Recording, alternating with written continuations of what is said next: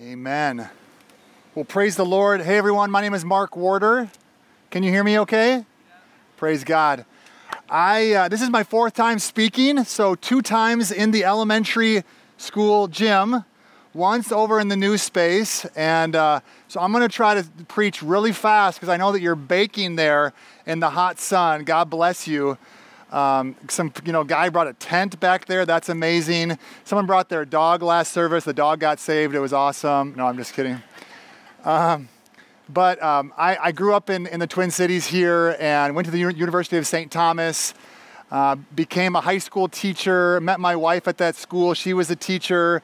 We moved to Bolivia and Panama and now have 3 kids and live here in the Twin Cities. And I'm just honored, again, to be here. I love your pastor. What God is doing in this community is miraculous. And we follow you guys, online and just connecting with Pastor David. And I just really believe that this morning I'm supposed to encourage you and I'm supposed to help you take that next step in your faith. So if you've been following Jesus 30, 40, see some gray hairs, God bless you, 50 years, you need to take the next step in your faith, right? If you're not dead, you're not done. And I'm in my 40s, so I got gray hair. If you're under 40 this morning, you're going to take your next step in your faith too. I feel like that's the assignment that God has given me. When I went to St. Thomas, I played football and ran track. I ran the 400 hurdles. And my junior year, I had the chance to make it to the national championships. I took 3rd. And I thought to myself, for my senior year, I'm going to win the whole thing. I'm going to win the national. So I trained and my nutrition and my sleep, and I get to the national championships, qualify for the finals, and I want to show you what happened in that final race. Runners, take your mark.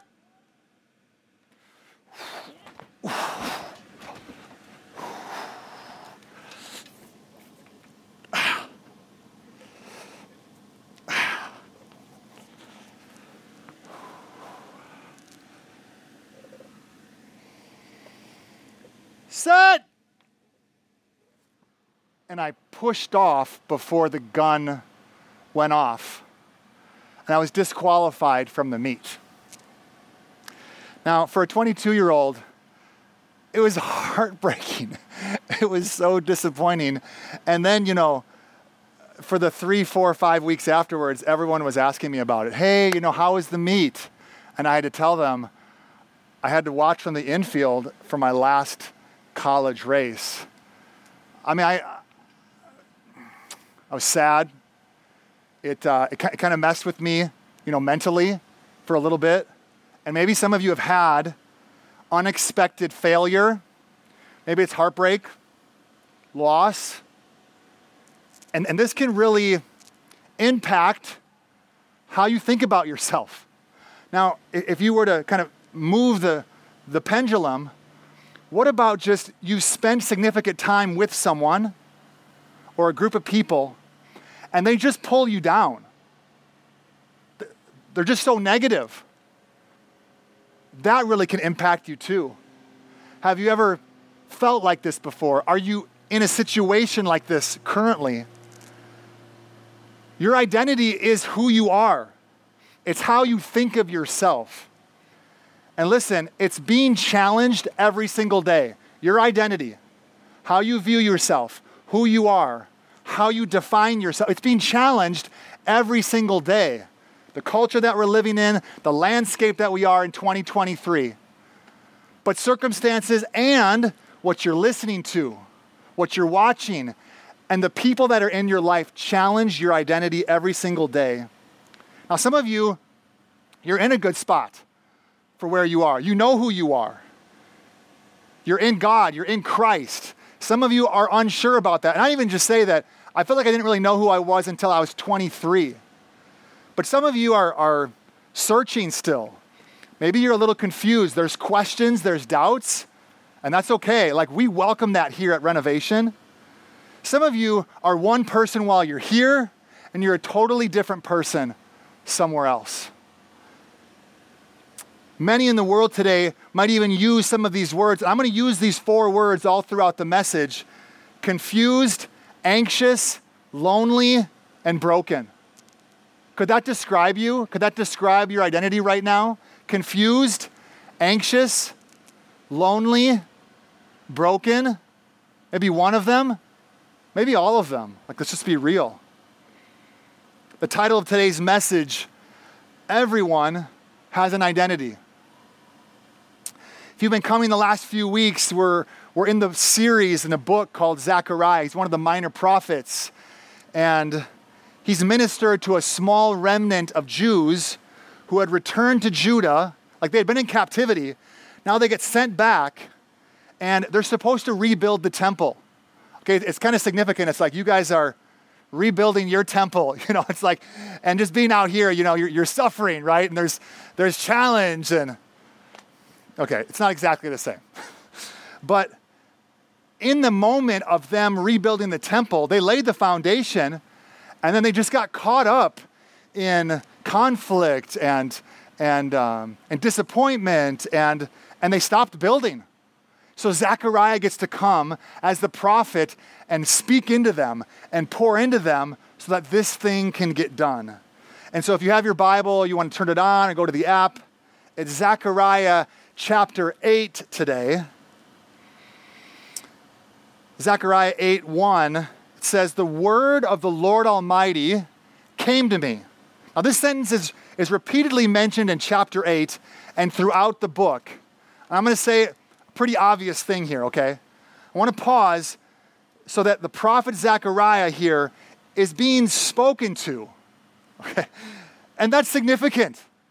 God is speaking so that then he can speak to the people. 500 years later, Jesus comes on the scene. He said, "The Father and I are one." We know in Scripture that the exact representation of who God is in the person of Jesus Christ. Now, Jesus is speaking, and he's spoken some of the greatest teachings the world has ever known, even to date. Then Jesus dies, resurrects, is with them for about 40 days, and then he goes back to his heavenly Father. He says, "Wait for the Holy Spirit." The Holy Spirit comes on the disciples. And now, like, the Spirit of Jesus is in them. And now he's speaking and guiding and directing them. Then about 300-400 years later, the Bible is assembled, canonized. And now the Holy Spirit's using his word to speak. And now here we come, 500 years ago, the printing press starts. And now you can actually sit there with the Word of God in your lap, and that's significant. I'm saying this because people are worshiping all kinds of things. The horoscope, the stars, the sun, the moon, nature, philosophy, politics themselves, but none of these are speaking back. We believe that God is speaking. If you're taking notes, point number 1, he is speaking. He is speaking. Like, this is amazing. Remember those 4 words: confused, anxious, lonely, and broken. Let's talk about the first one, confused. He's not just speaking. He's speaking the truth about our world, about this church, about you. And there is no confusion with God. He is speaking and bringing the truth. He's bringing clarity. His words are life. His words are what our hearts and our minds need right now. He is speaking. And there's times where I'm not in my scriptures. And now I'm getting a tainted view of what's happening in the world with the culture just continuing to move farther and farther away from God. I need his words in my life to help me remember who I am, my identity. And so do you. And I want to just say, like, there's this thing kind of in the Christian bubble that you need to read your Bible and pray for 30 minutes every day. Otherwise, you're a bad Christian, which, by the way, is an oxymoron. Can't put bad in Christ, right? In that same sentence. Some of you, listen, it is so good for you for 5 minutes. Open up the text, read some verses, ask God, God, speak to me through your word right now. The Holy Spirit will do that. I actually had that happen to me this week. I was reading my Bible. a passage that I've read, many times in the New Testament, and it felt like the verse popped off the page. Like God was speaking to me. This is a big deal, right? We have this God, this supernatural God that's still speaking today. But then in that moment, as I was journaling about it, one of my friend's faces popped into my mind. And I felt like I was supposed to text him that verse and just a few lines to encourage him. And this is what he said in the text. He said, "You don't even know what I'm going through, but this verse is exactly what I needed." Hey, God is speaking. He's speaking to us. He's speaking to you. And this is significantly impacting how we view ourselves. Let's continue reading in Zechariah. Chapter 8, verse 2. It says, "This is what the Lord Almighty says. I am very jealous for Zion. I am burning with jealousy for her." So God is jealous for us, but what does that mean? Because when we think of jealousy, we think of envy. We think about the new shoes, the clothes, the car, the phone, the watch, the house, the boat. It's like, and we see other people having those things, or just even like the position at work that person has, the number of followers that one of your friends have, and it's like, man, they're like, that they post, it's the kind of garbage. You're just like comparing yourself to them, right? That's what we think of when we think of jealousy and envy. But listen, God feels deeply and intensely about the people of Israel, the Jews, this remnant. In this moment, Zechariah, he's zealously committed to Israel. When God is jealous, he is zealous. He will allow nothing to interfere with his plans for his people, whatever it takes to get them to where they want him to go. And here's why this is important. Because God's jealousy for his people implies a relationship with him. And I know if you're a part of this church, you maybe hear that all the time, but if you're newer to this church, maybe you grew up in a different denomination or even religion, relationship is everything here. Because God wants to have one with you. And when I think about other denominations or religions, it's almost like sometimes we feel like we have to earn our way, like our good works, and we have to strive and climb up this mountain. And I believe that Jesus isn't waiting for us on top of the mountain as you climb. Actually, Jesus is on top of the mountain, and then he comes down the mountain and meets you on the trail for relationship. It's beautiful. At the heart of this verse, we see the Lord's burning desire to be with his people. So if you're in Christ today, if you have a relationship with God, you belong to God, and he belongs to you. You are his, and he is yours. Point number 2, he is jealous.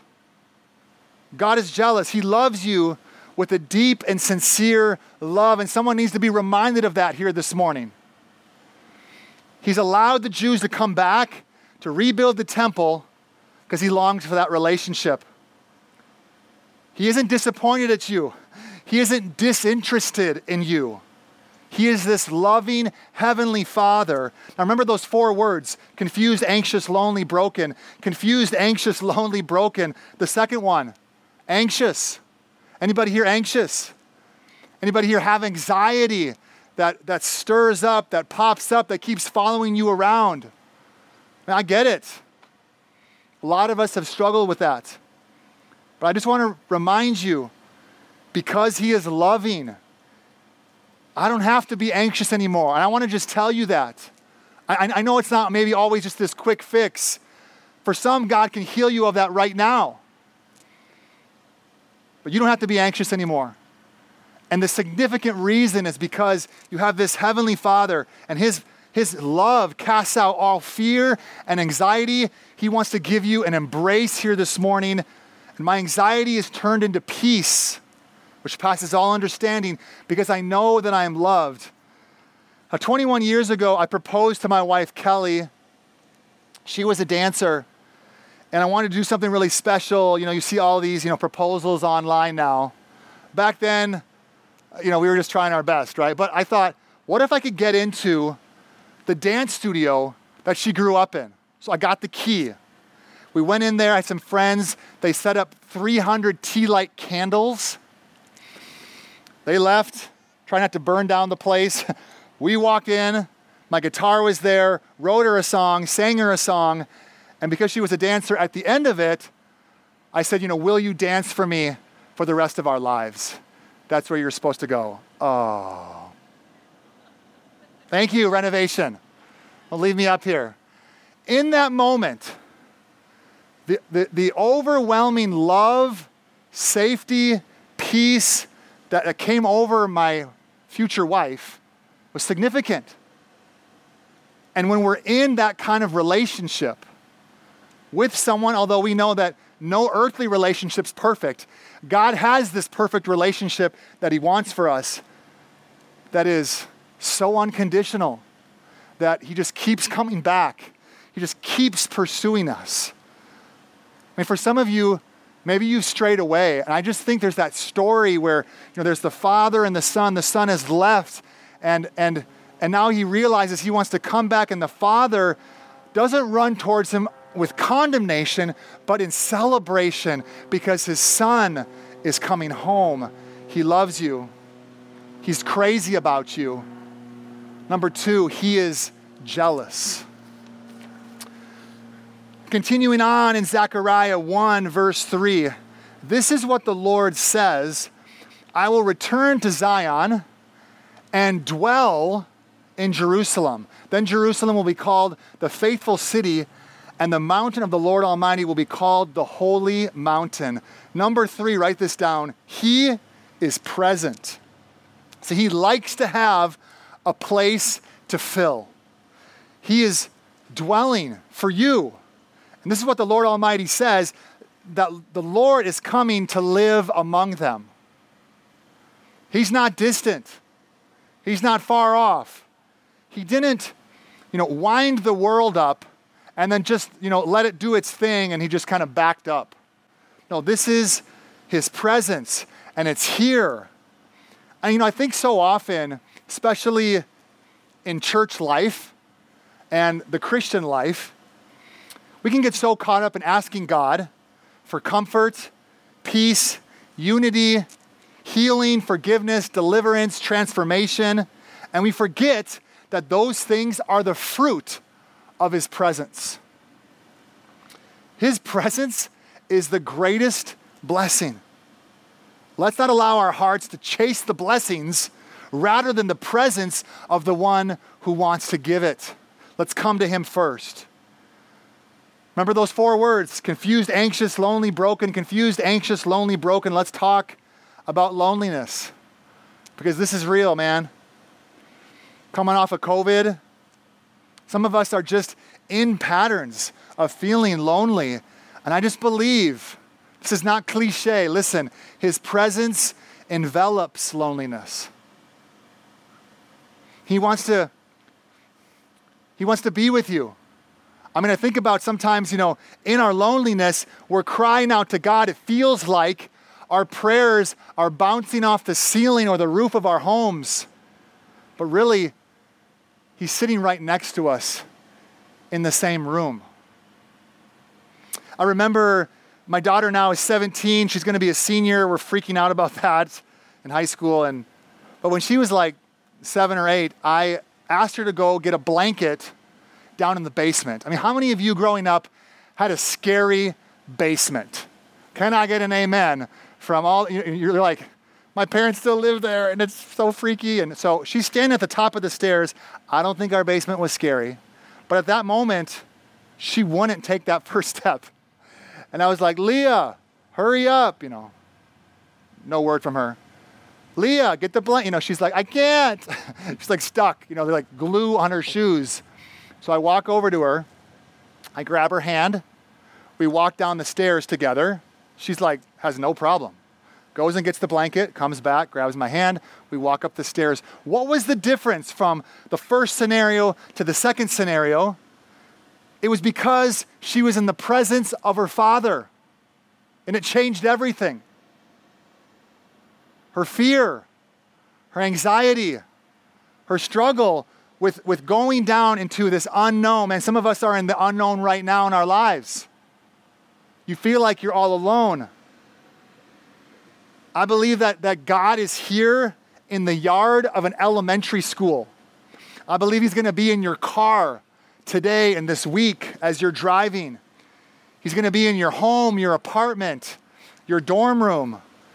He's going to be in your bedroom. When you wake up, maybe this week, instead of just grabbing your phone and jumping on social media, you wake up, you can actually turn and get on your knees as the first thing you do as you wake up. And you just, listen, recognize his presence because he's in that room with you. The power of being in his presence, even here to get today amongst other believers, then goes next level. Because as our faith collides together and our prayers collide together, we need each other. He is speaking. He is jealous. He is present.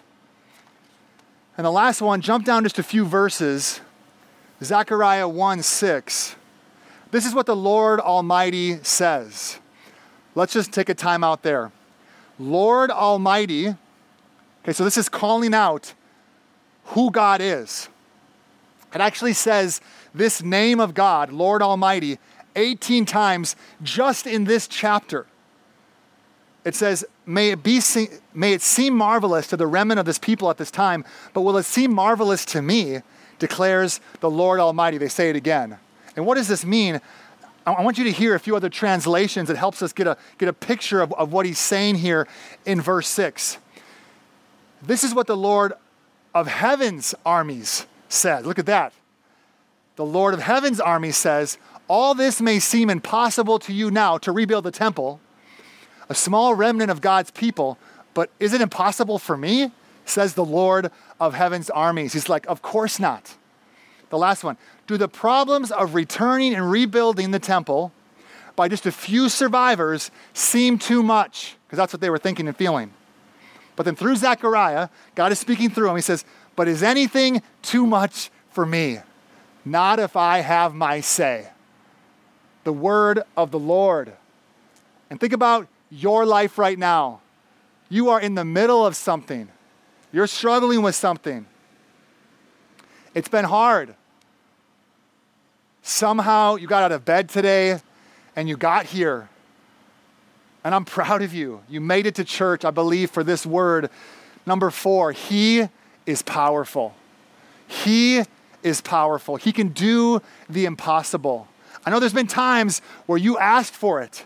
You called on him and it didn't happen. And it's hard and it's tough.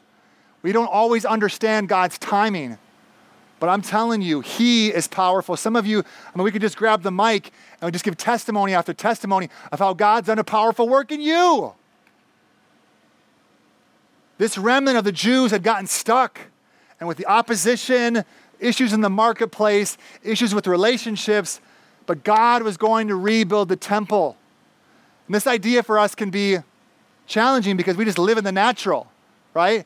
Just science, hypotheses, gravity, it's just, but we don't serve a natural God. We serve a supernatural God who's still doing supernatural things today, Renovation. And even though things are broken, I believe God is in the business of fixing things. From brokenness to healing, there's testimonies of overcoming alcoholism, drug addiction, porn addiction, physical sickness and ailments, and none of those things had anything to do with you, but it was all about God's miraculous power in and through your life. I was just in Kentucky a few months ago, and there was this gathering at the Kentucky men's and women's basketball stadium. And there's revival breaking out in Kentucky. Some of you guys remember the Asbury revival, and it had moved into the stadium, and we were there, and a friend of ours was speaking about suicide. And he spoke this word, and he said, man, if anybody here has struggled with that or struggling with it right now, would you raise your hand or stand up? And I'm, in this basketball arena, and I see this 6'5", 230-pound dude, like linebacker, across the arena. And he stood up, and I just felt like God spoke to me. I had to beeline towards him. I just walked up to him, and I opened my arms up, and this kid embraced me, and we stood there hugging and just weeping for like almost a minute. It was wild. And he told me afterwards, he said, I want to get this right. He said, I thought I was going to end it tonight, his life, but I felt compelled to walk over to the arena. He didn't even know the event was happening.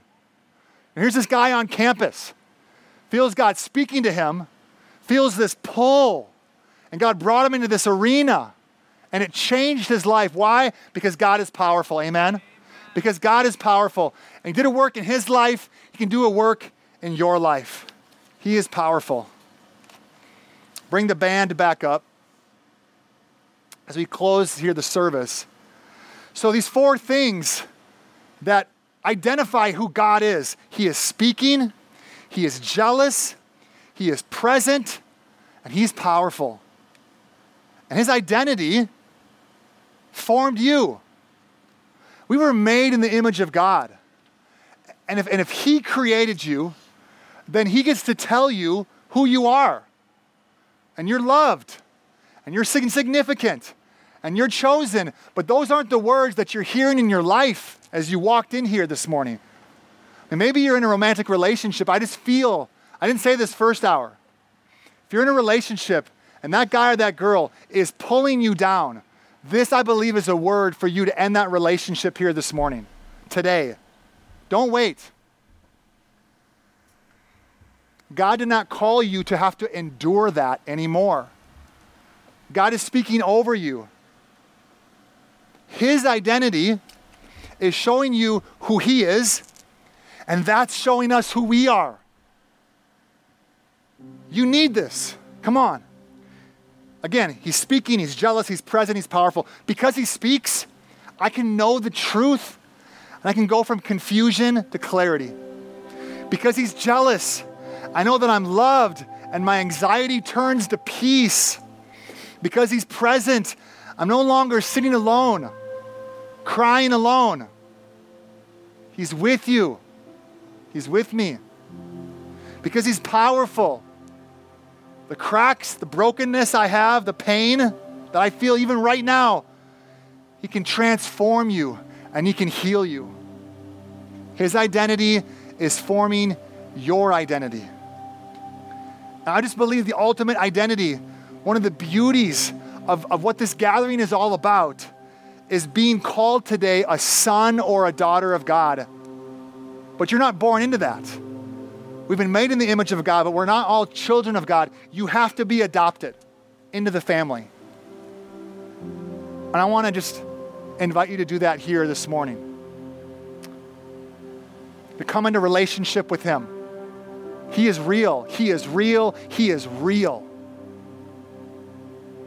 And today's your moment. Today's when you're going to take that step in your faith, and it's to start your faith or come back to your faith. Go ahead and close your eyes and bow your heads wherever you're sitting. You would just, in the quietness of where you're sitting or standing, if you're watching this online, you're going to just pray this prayer in your heart. It's going to be to God. You're going to say, God, I need you. God, I'm tired. I'm empty. I've sinned against you. And I want to say I'm sorry. God, forgive me of all my sin. But God, thank you for also being a Savior. Thank you, God, for dying 3 days later, rising from the grave. I believe, God, that you did that. And I believe that right now you want to have a relationship with me. God, I give you control. God, I surrender my life to you right now. In Jesus' name. Everyone keep your eyes closed, your heads bowed. If just you would recognize that you made that step here and prayed that prayer because you needed it for your life here this morning. On the count of 3, no one's looking. On the count of 3, would you just lift your hand up in the air? If you prayed that prayer, 3, 2, 1, go ahead and raise your hand right now. Yeah, I see your hands over here, 2 over here. Yeah, 1 over here. Praise God. One right here in the front. God bless you. Any other hands? Come on. Lift them up if that prayer was for you this morning. Amen. Put your hands down. Let me just pray for all of us now. God, we thank you for who you are. It's like nothing else we've ever experienced before. It seems too good to be true, but God, you are truth. Jesus, you are truth. You said, I am the way, the truth, and the life. And Jesus, we just want to look to you for who we are now. Thank you for who you are. God, we wanted to transform who we are. And God, help us to take that next step, God, whatever it is, hundreds here this morning, whatever that next step for you, I just pray blessing over it, courage to go and do that, power to go and do that, love to go and do that, to do the hard thing, to do the next thing, to do the right thing, God. We just pray all these things in Jesus' name. And everybody said, amen.